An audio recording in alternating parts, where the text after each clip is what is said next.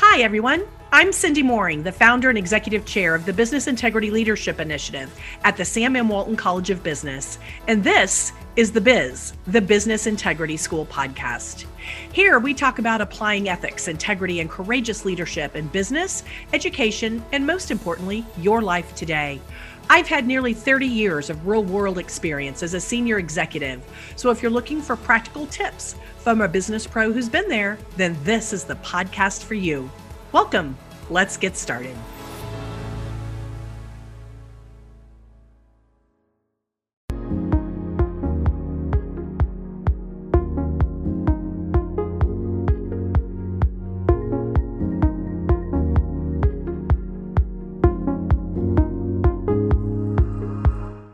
Hi, everybody, and welcome back to another episode of The Biz, the Business Integrity School. We're in season 5, and we're talking about all things tech ethics and responsible AI and all of those related topics. And we are super lucky to have with us today an entrepreneur, Lukas Biewald. Hi, Lukas. How are you? Good. Nice to see you. Nice to see you too. You all are going to love hearing Lukas's story. I have a feeling he's living the dream of many of you. So we're going to jump right into the discussion. Lukas is the founder and CEO of not just one, but 2 companies. He first founded and is the former CEO of a company known as Figure 8. And a couple of years ago, he sold that company for $300 million to another organization known as Appen. Congratulations on that. Thank you. And while you think he may go off into the, wonderful world and live his life, that's not the case. He turned around and founded yet another company known as Weights and Biases. And that is where he is continuing to work today as the founder and CEO. So like I said, Lukas, congratulations. First of all, that's an incredible accomplishment. So how did you do this? How did you end up where you are today? And what got you kind of interested in being an entrepreneur and starting all these companies? I always loved artificial intelligence. Ever since I was a little kid, I was just enamored with the idea that you could teach computers to do things. And I went to Stanford and I really wanted to study it. And at that time, people were like, AI is kind of all hype. It doesn't work. They talked about the AI winter. In the 80s, people really thought, wow, AI is so powerful. Computers are going to kind of do all the things that humans can do, and they're going to replace us, kind of like how people talk now. But at the time, it was hard to find really good applications where AI worked well. I think there were like a few early successes, and then the technology kind of got stuck. And so you didn't see like a lot of really meaningful applications for a while. And that's when I was in school. It was in the middle of that. Nobody wanted to go into AI. Machine learning was a little bit of a backwater. I don't think people would have known, what that meant. I mean, now, and a lot of the professors were in AI, but not doing machine learning. They were doing kind of older style AI, which is more kind of logic and symbolic manipulation. And machine learning was kind of coming out of more stats departments. But I just love the idea that you could teach computers to do stuff. It's always kind of really captured my imagination. I feel like, in the long term, I don't see why we won't be able to teach computers to do everything that humans can do. And I think at that point we enter a totally different world. Maybe not in my lifetime, maybe my daughter's lifetime. At some point, I think we'll figure that out. And I think it really has the opportunity to make a really, amazing impact on everyone. Yeah. And I felt like when I was graduating school, I was actually really excited to just get a job. I wasn't one of those people that's like, I have to start a company. I felt really proud to have like a, corporate job, and, people like cared about my skills. It felt really good.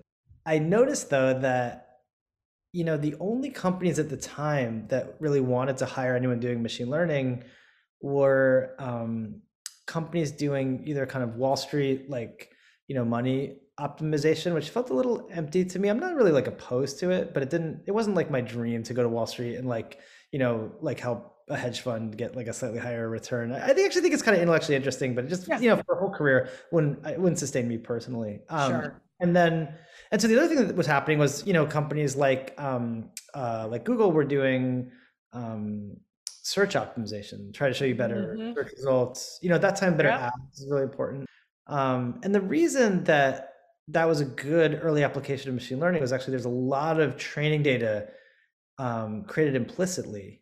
So, people would click Yeah. on stuff, and that's actually training data. You can use the clicks to teach the computers, and you can use when somebody like hyperlinks to something, that's actually like a signal there. Like when you link to Yeah. somebody, you say what it is.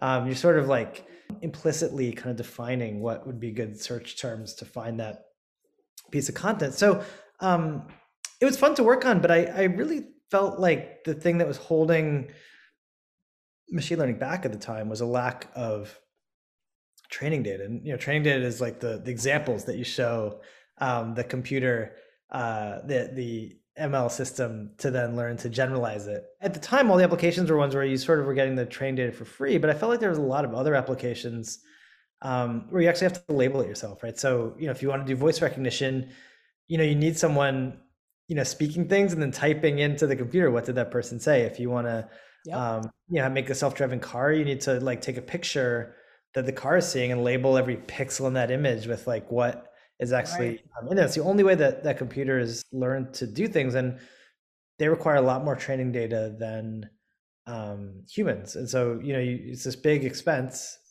And I just really wanted to make machine learning actually work. And I felt like there was this kind of problem in the market that people couldn't get the training data that they wanted. And I really knew nothing about how a business worked. But what I did know is that, there's this problem that I wanted to solve. It's a lot harder than I kind of thought like going in, but built a pretty big company over time. Yeah. Collecting this data for for many companies. Yeah, the training data. So it was a problem you not only wanted to solve, it was a problem that needed to be solved. Mm-hmm. You may not have realized the magnitude of the needing to be solved part of that equation when you started out, but that's almost like a match made in heaven. Tell us a little bit more about Figure 8. I've heard it described, your first company, as a human in the loop machine learning and AI company. Yep. In fact, by the way, just so the audience knows, it was included in Forbes list of 100 companies leading the way in AI in 2018. What does it really mean when you say human in the loop, machine learning, and AI? Well, it's the idea that most machine learning systems in the real world, they don't work where the machine learning always kind of makes a decision and then people just blindly follow it. Right. Most of the way machine learning really gets deployed is the computer makes a guess, and if the computer is not confident, it gets sent to a human. Mm-hmm. And getting that right, it's actually really critical. And the training data piece is actually really interesting here, where the ones where the computer is struggling or where it's confused, where it actually asks a human to help, are actually the perfect examples to feed back into the system to make it get better over time. The reality is, like, for a business, a 60% confident process isn't going to be that useful for most things that a business wants to do. Like, with Wall Street, if you could pick stocks right 60% of the time, you can make a lot of money. Or with search results, we don't expect search to always give us exactly what we're thinking of. But for most like real business processes, you do need really high level of accuracy because something's going to break. If the process breaks. But the thing about like 60% accuracy, if the 60% of cases where you're going to be accurate, then a business might see that as 60% cost savings, right? If it avoids, some other process, the 60% of the time that the machine learning is able to kind of do it automatically, right? So automating 60% of a process with 100% accuracy is really useful. Automating like 100% of the process where it breaks, 40% of the time. Right. Yeah, exactly. And so that's why, it ended up being the vast majority of our customers used Figure 8 in this way, where it would build this human in the loop system, and we would help them, set things up so that, you build an ML model that knows its confidence, and then the low confidence results get sent to a human who labels it, and then that gets fed back in the system. So it's nice because your process improves over time. Yeah, it really does. And then when you finally get it up to a confidence level of I don't know, 95, 96%. I mean, each company has to decide for themselves what's the risk embedded in that particular process and what, level of accuracy do we need before we are comfortable rolling it out, let's say, and then assuming the risk for the, small percentage of times the machine may get it wrong, which again, I think will vary. So the software, one of the pieces of software anyway, that I know Figure Eight had included the dash cam application of it, and which was useful in self-driving cars. So tell us a little bit about that dash cam application of software. How did that work? Nowadays, a lot of cars ship with a little bit of like automation in the driving. Like Yep. And the way that this typically works is there's a camera in the car. I'm like really oversimplifying, but like one thing that happens is there's a camera in the car and the camera's looking out at the world like a human. Right. And it's trying to decide like, oh, okay, what's out there, right? I mean, so it wants to know, okay, like where's the road and where's the road going? It's also important to know, like, are there like, humans here? Because humans, are different than a tree. Like humans will move, right? You also like would much rather like crash into a tree than a human. Ideally, you don't crash into anything, right? And so the critical step, or a critical step, is knowing what's in front of you from a camera. And you might think like, wow, I mean, if you haven't thought about it, it might seem like, computers can do so many amazing things. Why is this one so hard?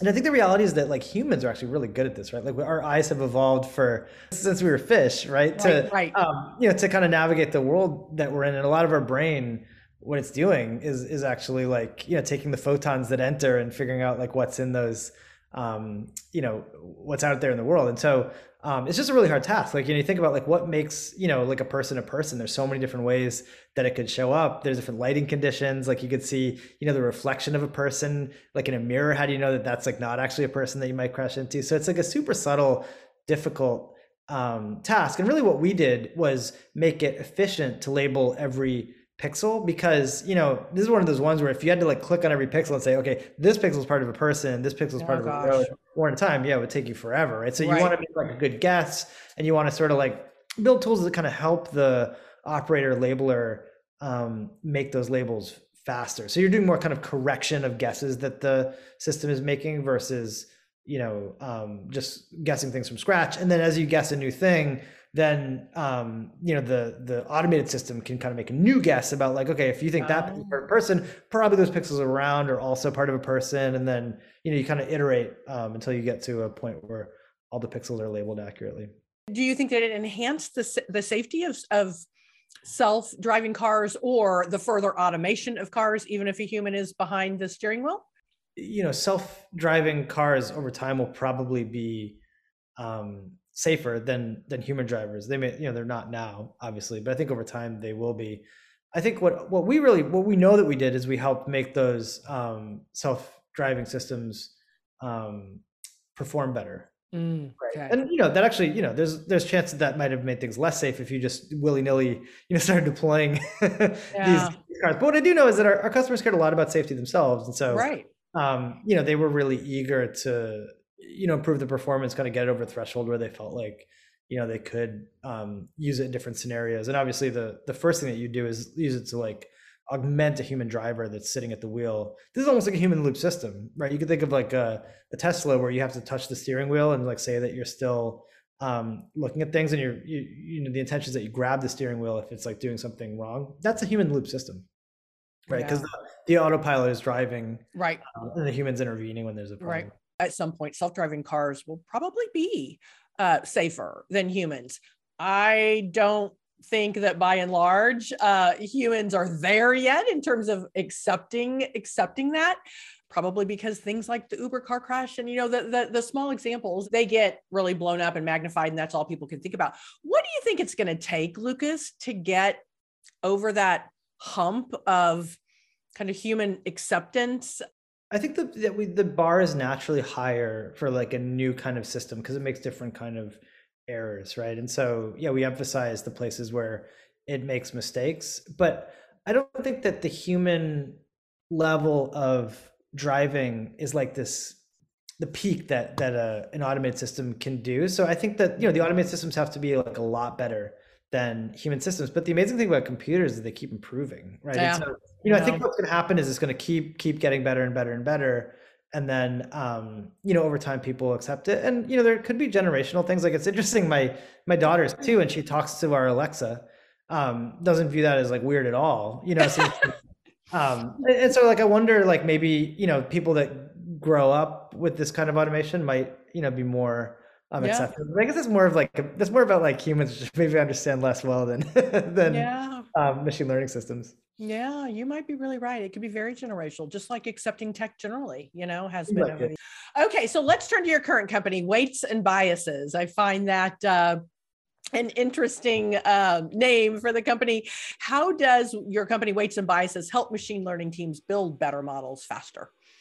Well, we build developer tools that makes the developers more efficient. And you might ask, well, what are those? I'll give you like one example of something that we Okay. do that you might not realize, right? That you would need. So, when you write code, you version the code, and you version it for a lot of different reasons, right? I mean, like, if you don't write code and you write like text documents, you probably version those text documents some way, you save them and you're like, okay, this is the latest one and this is Right. the date and all that. And you do that because you may need to go back in time and like revert some changes that you made, all those things, right? And so same thing happens in software. And so people do save all the stuff that they make. And then when you get to be bigger and bigger teams, the versioning gets really important because everybody's modifying the code base at the same time, right? And things would get really unwieldy if you didn't have like systems that sort of like looked at how each person was changing the code base and sort of merging the changes back together in a Yeah. sane way. Yeah. Okay. It turns out with models, right, really the computers are like building these models. And the version control systems break in a lot of ways, right? Because it's not like humans writing the code, it's computers, right? And so the computer, like humans will like, if I make like a V2 of some software, I might modify a couple lines of code and change it. With computers, like every time they do it from scratch, right? And so, it's like you really need to keep track of more stuff. Like you need to keep track of what was the training data, what was happening when that model was being built. Like really versioning a model, if it's just the like output code, it's not enough, right? You just don't really know what happened there. You want to like a whole track record of like all the things that went on. And also, people doing machine learning, they make a lot more versions because it's not like a human has to go in and like make each new version. The computers are making the versions. So you'll have like thousands, millions of versions, right? And so keeping track of all that is really important to doing machine learning safely. So, versioning models and versioning machine learning code is something that we do to help teams like, both work better together, right? Because like if two people working on it, they can see what each other is doing. Sure. It also like stores the valuable IP for companies, right? Because if like, you have a person who's building a model and they leave, you want someone to come in and figure out what they were doing and pick it up. And then also there's a, compliance issue of like, what if you put a model in a car and the car crashes? Yeah. And someone's like, hey, why did the car crash? You can't really answer that unless you kept track of which model you put into a car, which might seem obvious, but if you don't systematize it over time, errors will creep in and someone's going to forget to write down what version went into which car. And so we make sure that. As simple as that sounds, you're 100% right. I mean, and that's a huge issue for companies when it comes to controlling risk, making sure they are compliant, watching out for their liability, protecting their reputation overall. I mean, if that were to happen, and it's a simple little thing like what you just described, what version did it, went into the car? And if they can't answer that, I mean, they'll lose trust with all of their customers, and their customers will think, well, what in the world are you doing? You're putting in a system and you don't even know which one, and you can't trace it back. So it's a little thing that may seem obvious, but it could have really big implications, really big. I understand that the tools you're developing in the machine learning world for those developers is actually kind of really didn't exist. Back to your point about machine learning was kind of an afterthought, a backwater. People weren't spending time in it. Meanwhile, basic, the software world had been growing a lot during the time of the AI winter, if you will. So they had a lot of DevOps, right, in that space where they were doing a lot of this. And I was reading some of your work, and in an article in TechCrunch, you mentioned that when software code fails, you said it crashes. But when ML work, machine learning work fails, it can behave badly in more subtle ways. And that really piqued my interest. And I was hoping maybe you could explain that a little bit. Sure. I mean, I'll give you an example, right? We work with John Deere to help them in fields identify which are weeds and which are crops that you want to keep. Then they decide to spray just the weeds with pesticides, which is great. It uses less pesticides. It saves the farmers money. It also is better for the environment. And so, the way you train that data is you pull a camera over a field of lettuce that has some weeds in it, right? And you take pictures and you have people label like, okay, here's the weeds and here's the lettuce, right? And so you might think like, okay, everything's great, Yeah. right? And then, one day it snows, right? And you can imagine like if you just didn't have any examples of snow, I think a human could probably figure it out if they were weeding, right? Also, a human might like stop and say, hey, I don't really know what's going on. I can't see the weeds here, right? It's really actually hard for machine learning systems to adapt as well to new situations like that. And so what can happen is that, in this snowy condition that was never in your training data, your ML system, rather than like stopping and not doing anything, it might decide to spray all the lettuce with pesticides. And that would be really bad. That would be like heartbreaking, right? You'd completely destroy the Yes. field. And that's like the fundamental danger here, right? Because you can never collect examples of every possible edge case that you might encounter. And Right. so, I think that's a fundamental challenge with deploying, machine learning systems today. That is such an interesting point. While machines are able to do things faster and we can train them to be better, everything that a human brain that we have learned over the years are things that machines don't know if you don't teach it, right? So now I get what you're saying. They can behave badly, like ruin an entire crop of lettuce, which nobody would want. So you have to think about probably the most likely scenarios that your tool is going to encounter and make sure you train for those. And then also think about maybe some of those black swan events, if you will, kind of the upper left of a risk heat map. And for sure, all the ones that are going to be upper right, have great likelihood and great impact. So yeah, that's very interesting. So let's switch topics entirely and talk a little bit about diversity and equity and inclusion in the AI and kind of ML industry and tech in general. No surprise. I think there's been a lot in the press about historically tech companies not really being seen as a place where women can thrive, particularly if they're in the engineering. So they're in a STEM field. And you've been a two-time founder. So I'm really interested in knowing what your view of that is, and kind of what you've done to try to make a difference, being aware that at least impression is out there. Well, I always feel a little shy like answering this question because my lived experiences as a white man, who went to Stanford, right? So obviously there's serious inclusion issues in tech that I really want to help with. One simple thing that's like actually a real challenge is I think if you don't get diversity in your first couple hires, it can be really challenging. I've talked to women engineers that don't want to be the first woman engineer on a team. So I think like when you get someone that's like willing to do that, like I think appreciate it, make sure that they're, comfortable and happy and, make sure that you're, the stuff that you do as a company feels inclusive. And I think there's a lot of people that feel like outsiders in a Silicon Valley tech company. And it's a challenging thing. We do a lot of trying to survey employees and trying to be responsive to what employees are asking for. I have to say, I think despite the fact that you are obviously white and you're a male and you went to Stanford, you clearly have an awareness and an appreciation of the issue. You've used your position to think strategically about how do you get more women in. You recognize that if you don't do it in your first couple hires, you could have an issue, right? And that's a lot of where it starts, right? And being a good ally, being a good advocate, being the kind of leader that people would say is inclusive. So I don't think you need to be nervous. You actually have a lot to share in that space. Are there any particular female STEM leaders that you admire? Oh yeah. Well, my old advisor, Daphne Kohler, I just like admire her deeply. I mean, she's kind of a famous person now. I mean, she she won a MacArthur and she runs a company called Incitro, and she started a company called Coursera that's done Emily Bender is another person that comes to mind, who's kind of thought a lot about like AI and ethics. And so those are great suggestions. I think people can go, women in particular, if they're interested, can go look up your women that you admire and learn a little bit more about them. And perhaps that might inspire them to go into the field as well.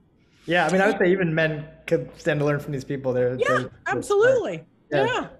Yeah, they can serve as role models really for everyone. I always like to leave the audience with some additional resources. If they want to learn a little bit more about this topic or, watch or read or listen to something else and enhance their education even further, I want to know where you turn to for your best additional learning. So do you have any recommendations for the audience on what else they might listen to or watch or read to learn a little bit more about this? Yeah, totally. Well, I mean, I don't want to shill for my own stuff, but we actually do an interview series with people in the space, including the two people that I mentioned. So if you kind of wanted to watch in-depth interviews of people in machine learning, Yeah. we have an interview series called Gradient Descent that's super fun. I think one place that I was suggesting to people kind of outside of machine learning that I think is kind of an interesting place to learn about what's Yeah. going on is there's a podcast by a guy named Lex Friedman, who interviews a lot of really high profile people in the space, and it's like super interesting. He really gets kind of like deep and philosophical, and it's pretty cool. Wow, how interesting. Yeah. So I guess those would be my sort of like Good. entry points. Then there's plenty of I mean, my favorite thing would be if somebody like kind of wants to learn, how to do machine learning, and there's just so many free resources. I think the best one I would say is Fast AI. So if one person's listening to this and they go to fast.ai and take the course, that would make me really happy. Okay, and there's like free courses on there that you can Oh, take and learn about everything it? is free, and it's like by a really smart guy, really accessible. Yeah, I really recommend it. Very cool. All right. Well, we're going to leave it there. And I'm sure that at least one person will go to fast.ai, and we'll make sure to capture all of your recommendations in the show notes so folks can go deeper. Lukas, thank you so much for your time, for sharing with us your background, your experience, and what it is that you're doing in this fast evolving space. Really appreciate it. Thank you so much. Okay. Bye-bye. Thanks for listening to today's episode of The Biz, the Business Integrity School. You can find us on YouTube, Google, SoundCloud, iTunes, or wherever you find your podcasts. Be sure to subscribe and rate us. And you can find us by searching The Biz. That's one word, THEBIS, which stands for The Business Integrity School. Tune in next time for more practical tips from a pro.